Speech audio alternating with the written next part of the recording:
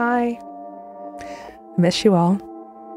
I wish that I could say the world has gotten better for women since we did our last episode of last season, that we no longer need to bust our asses to have freedom over our own bodies or to feed our children. But, unfortunately, my friends, that is not the case. Bombshell, the Supreme Court poised to strike down Roe versus Wade. After I saw the news leak on Politico, I knew... By the time this episode airs, we may see a complete erosion of women's autonomy over their own bodies by the Supreme Court of the United States of America. But we do begin with New York City declaring a state of emergency over the nationwide baby formula shortage. And of course, just when the government is forcing women to quite possibly have children they cannot afford, we are also seeing a massive shortage of formula that is mainly caused by the draconian laws governing how formula is manufactured and distributed in this country. Laws that were mainly created by men. I want to give a couple of shout outs to influencers who are seriously fighting the good fight. Yeah, I'm talking about formula influencers right now. It is a whole subset of mom influencer that promotes formula feeding and feeding your baby however you need to feed your baby. And it is something that I did not think about until the formula shortage happened. But formula influencers are a real thing. You're going to want to follow at The Formula Mom. What would be your advice for that mom who said that, hey, what do I do if I'm expecting a baby and with this shortage kind of looming in the future? Yeah, so first and foremost, I don't recommend if you're expecting that you try to create a stockpile. Number one, because we don't want to further pressure on the market for babies that are already here and need it. And number two, you don't want to end up with a big stock of formula and then maybe your baby doesn't take to it well or they have a reaction and then you have a bunch that you can't use. So I recommend having at least a week's worth. And right now, they've been speaking out and up during this formula shortage crisis about the need to feed our babies, however we can do that, and how the government needs to support mothers. Women all over the country and all over the world are taking to the streets and social media to protest everything that continues to be wrong with how we treat women.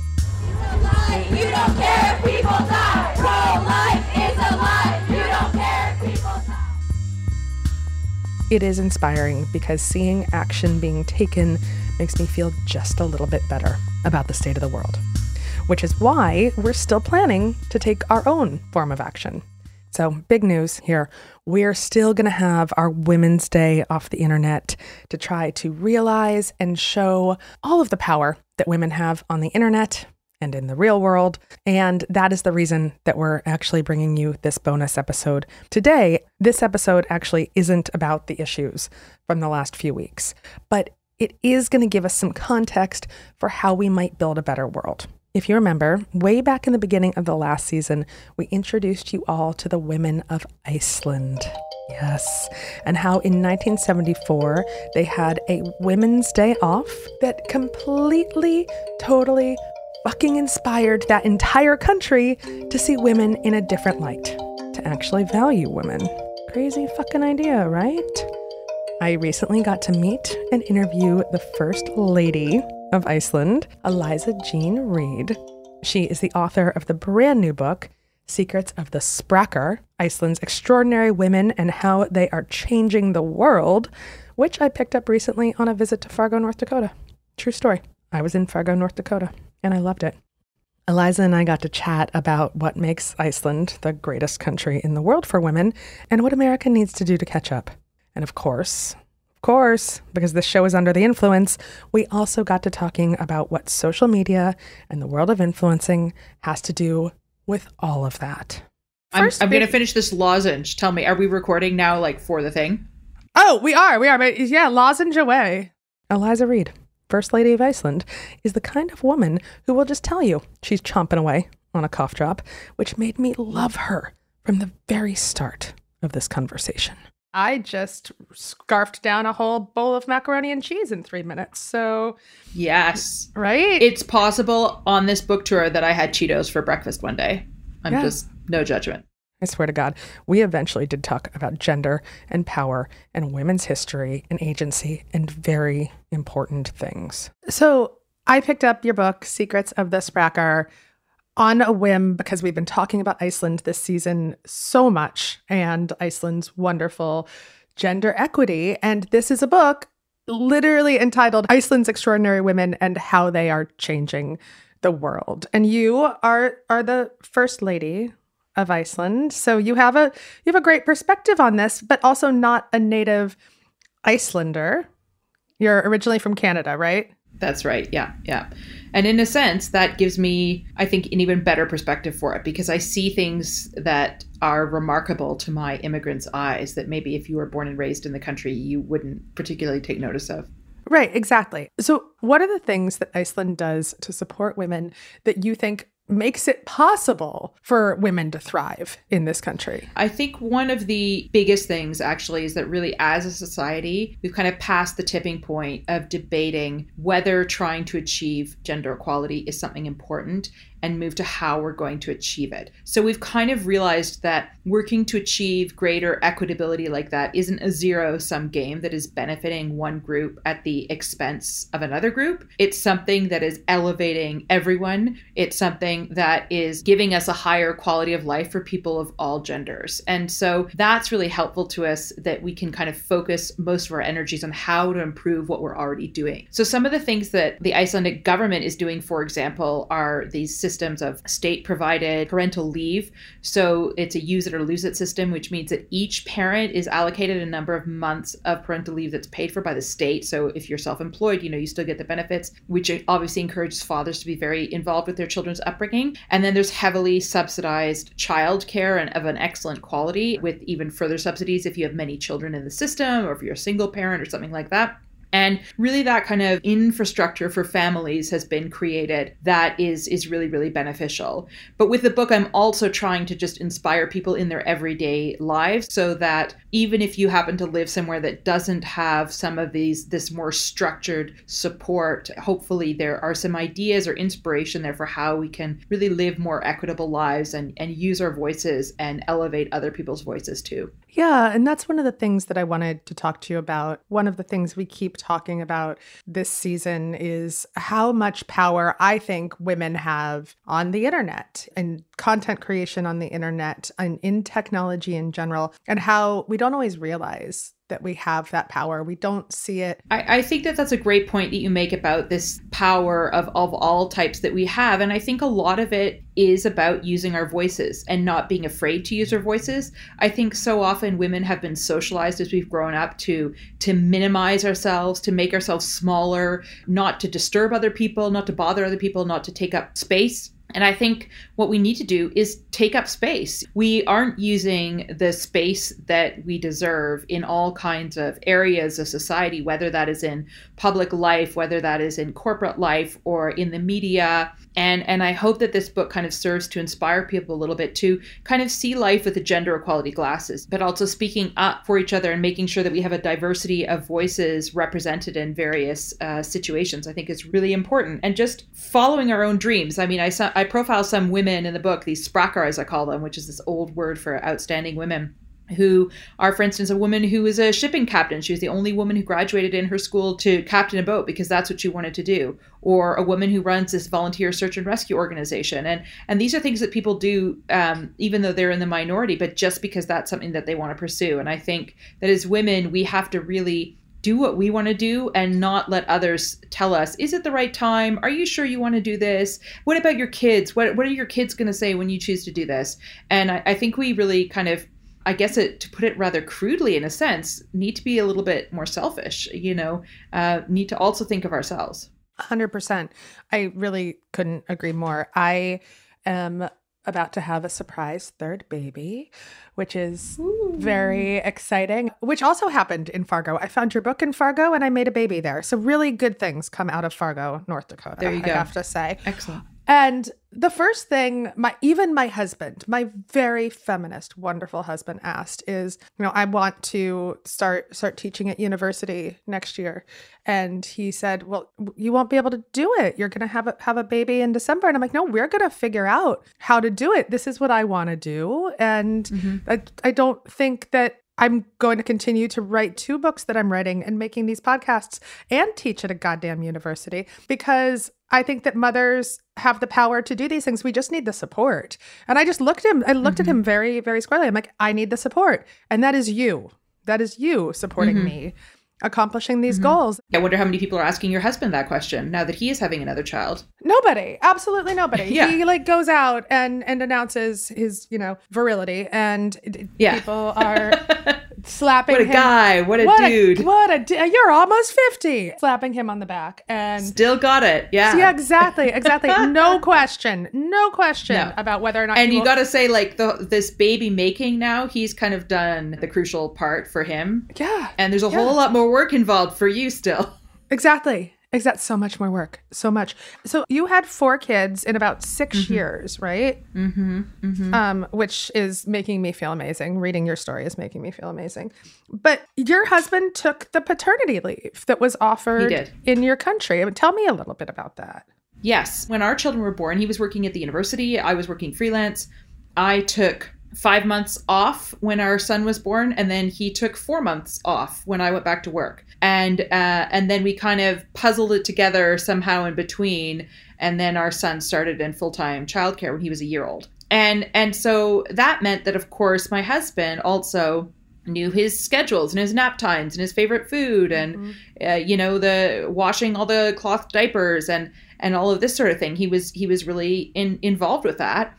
And it also means, because, I went back to work, as do most mothers in Iceland, there wasn't this feeling like, are you ready to go back to work? Do you feel guilty about going back to work when your son is this age? There's a lot less of the sense of it's an either or sort of binary, that you either have to, focus on your career and be successful in your career, or you can be a really focused and good mother. And I'm not saying that it works all the time. There's many weekends when I don't win Mom of the Year by any stretch of the imagination, or there's certainly lots of projects and trips and events that I've said no to because I want to spend more time with my kids. But at least I feel like I get to choose that balance myself without feeling judgment from society. Do you feel like there's less judgment of mothers in Iceland? Well, I've never lived in the US, so I don't maybe it's have bad. a personal it's real bad here. sense of it. That's what people tell me, I should say. So from what I'm told, yes. But that's really also up to us. I mean, do we need to then look at ourselves? Are we making these unconscious judgments or decisions or offhand remarks without thinking about the impact that it can have, even if it's well-intentioned? So when people are saying to you now, how are you going to do it all? How do you manage it all? I'm sure that adds extra stress for you. But I think, we all have a duty to sort of help each other out in a sense. But maybe then you have an opportunity, if you wish to be a role model for other people, so that, probably you're in the privileged position that some of these projects you can bring the new baby with you, or you can choose your own working hours, which a lot of women, of course, don't have the opportunity to do. And therefore, if you're able to do that in the job, that might inspire some other women to say, look, in my job where I have less flexibility, maybe I should start asking for that, because it should be something that we're entitled to do, because we need these women's voices in the workplace.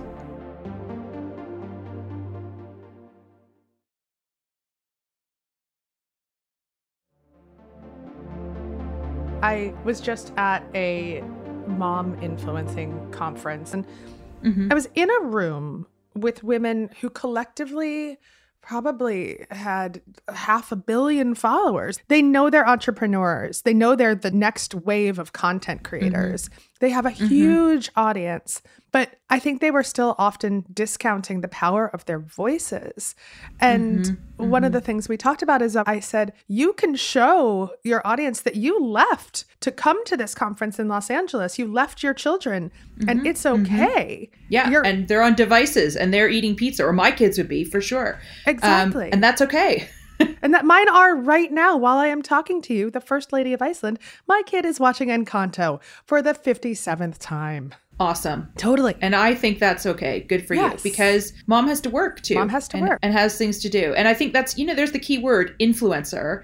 And I would not call myself an influencer, but it's absolutely something I think of in the sense that I'm a public figure in Iceland. Mm-hmm. And I have this immense privilege and joy of serving as First Lady, which of course has these sort of expectations. And of course I need to serve and I want to serve with the dignity that the office deserves. But I also have to be me. And I'm a very grounded, laid back, pretty informal person.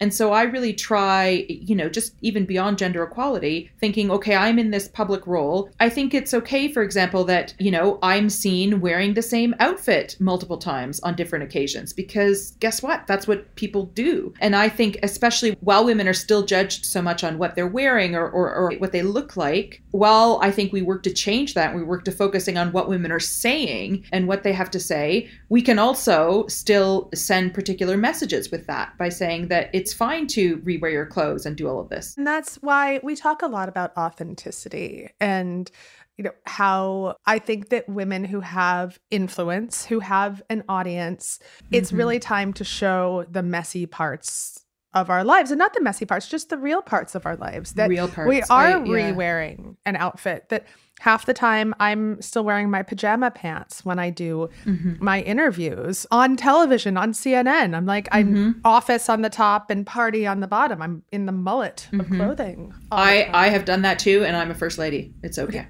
Right? Yes, exactly. Or that we let our kids eat all the crap frozen pizza and watch the screens and leave them to go do our jobs. And maybe we don't even feel guilty about it. Maybe we don't feel guilty about it. No, I don't feel guilty about it. But sometimes every time I leave my kids, because, and this is such an American thing, I don't know how many Americans you follow on the social medias, but I just see so much about mom guilt. And I know that it is a real thing, but I feel like we have to say it. And when I leave them, I don't feel guilty. They're with their other parent who is a parent who is fully responsible for making them. No, absolutely. I completely agree with you. And I think there's two things there I want to say. One is exactly this idea about that, the emotional energy that we spend feeling guilty or that we're not enough or that we haven't managed to do this or that or the other thing. But we can't all do it all. I feel I'm so incredibly privileged and I can't do it all by any stretch of the imagination. And the second thing that I want to point out, which again links to your idea there of influencer and social media and how we curate lives for ourselves, because when we're looking at Instagram photos and all these videos, those are curated images, of course, and we're presenting a view. And I know for me, I'm active, say, on Instagram, and I try to showcase a lot the sort of non-traditional First Lady things that I do. First of all, I show my work, which is writing books and running a writers' festival, in addition to my First Lady work. And when I talk about the First Lady work, I try to, quote from my speeches and show me talking and actually using my voice.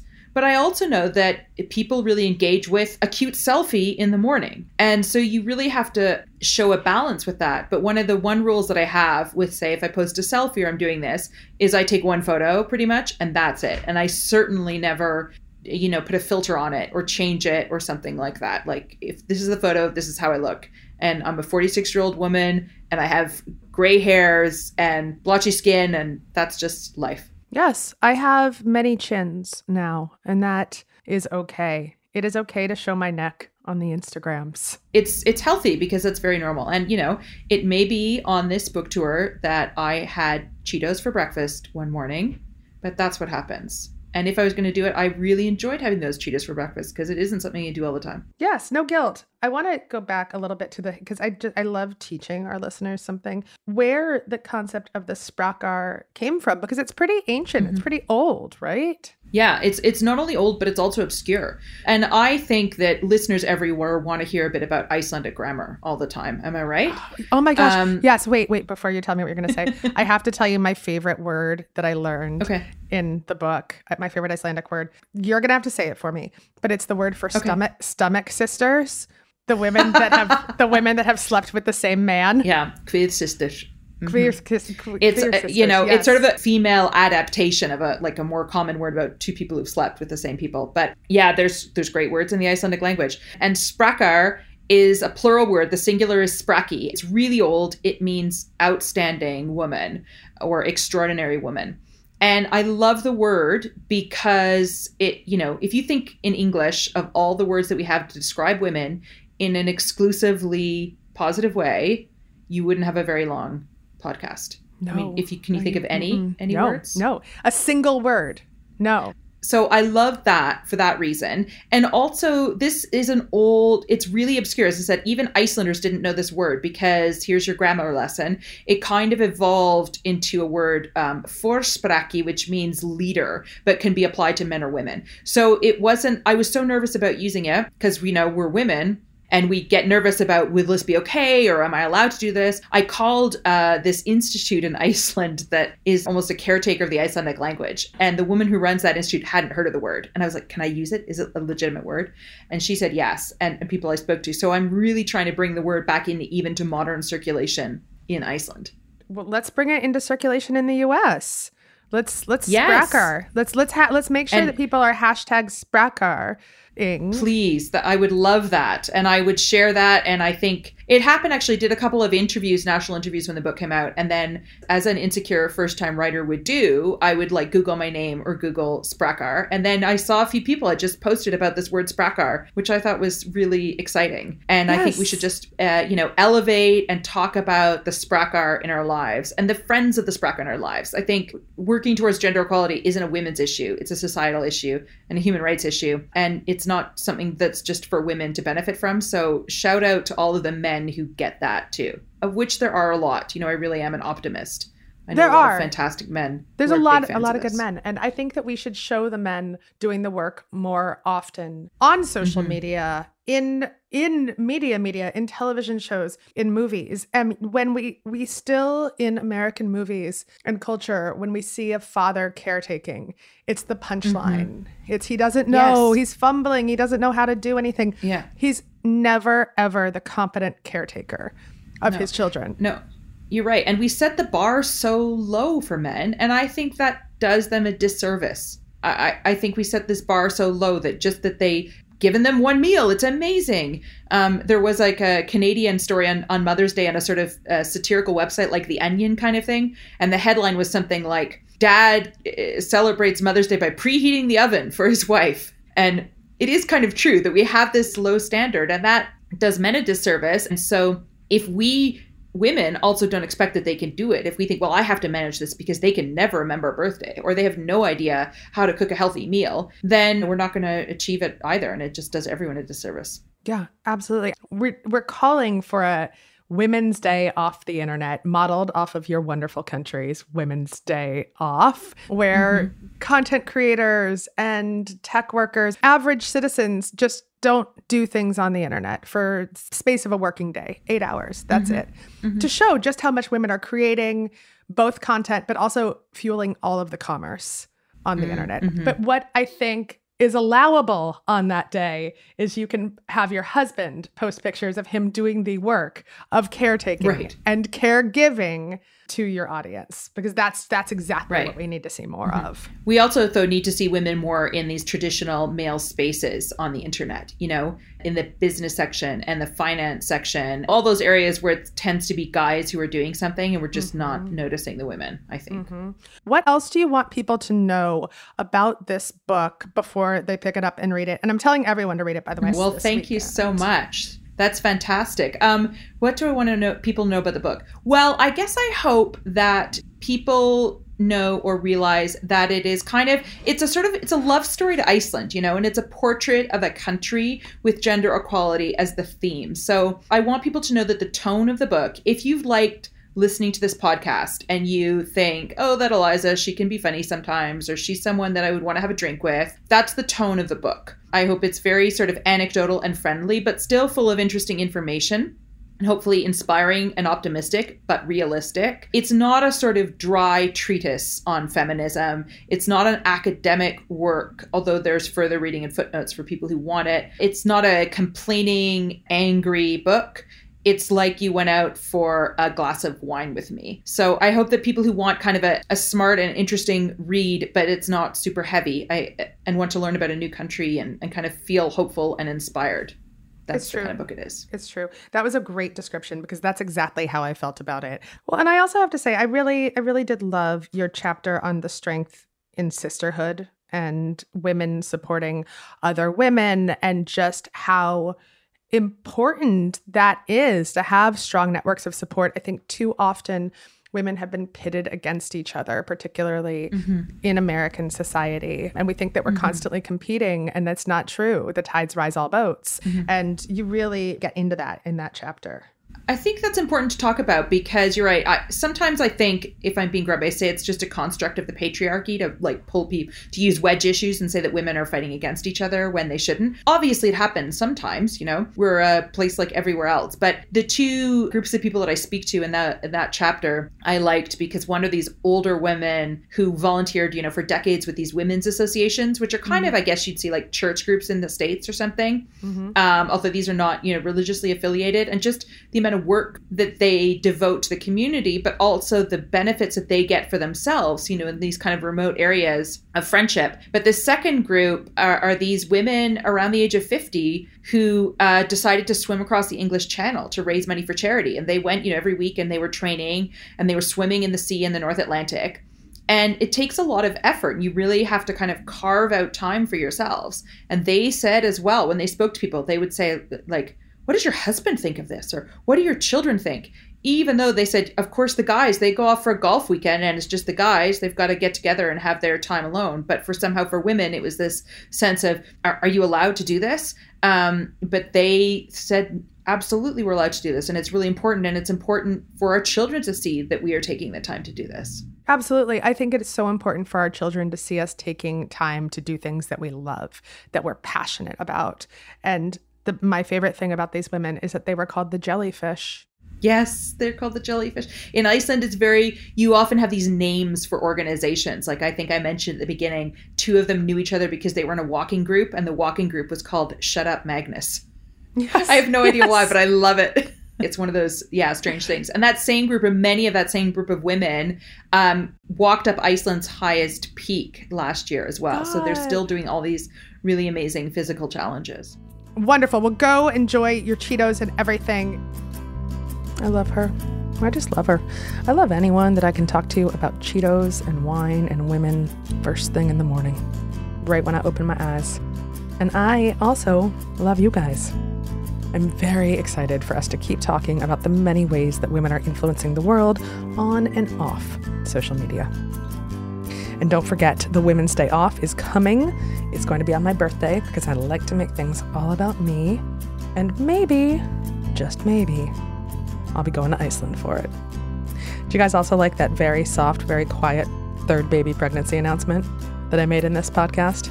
Still haven't put it on Instagram, even though I'd probably get like 1 million followers if I did, because Instagram loves pregnant bellies. Until next time, my friends, I'm Jo Piazza, and you're Under the Influence. Under the Influence is hosted by me, Jo Piazza. Emily Marinoff is our senior producer, and Aaron Peterson produced this episode. As always, our theme and additional music was composed by Jackie Huntington and Jessica Kreinchich. We're executive produced by me and Nikki Tor.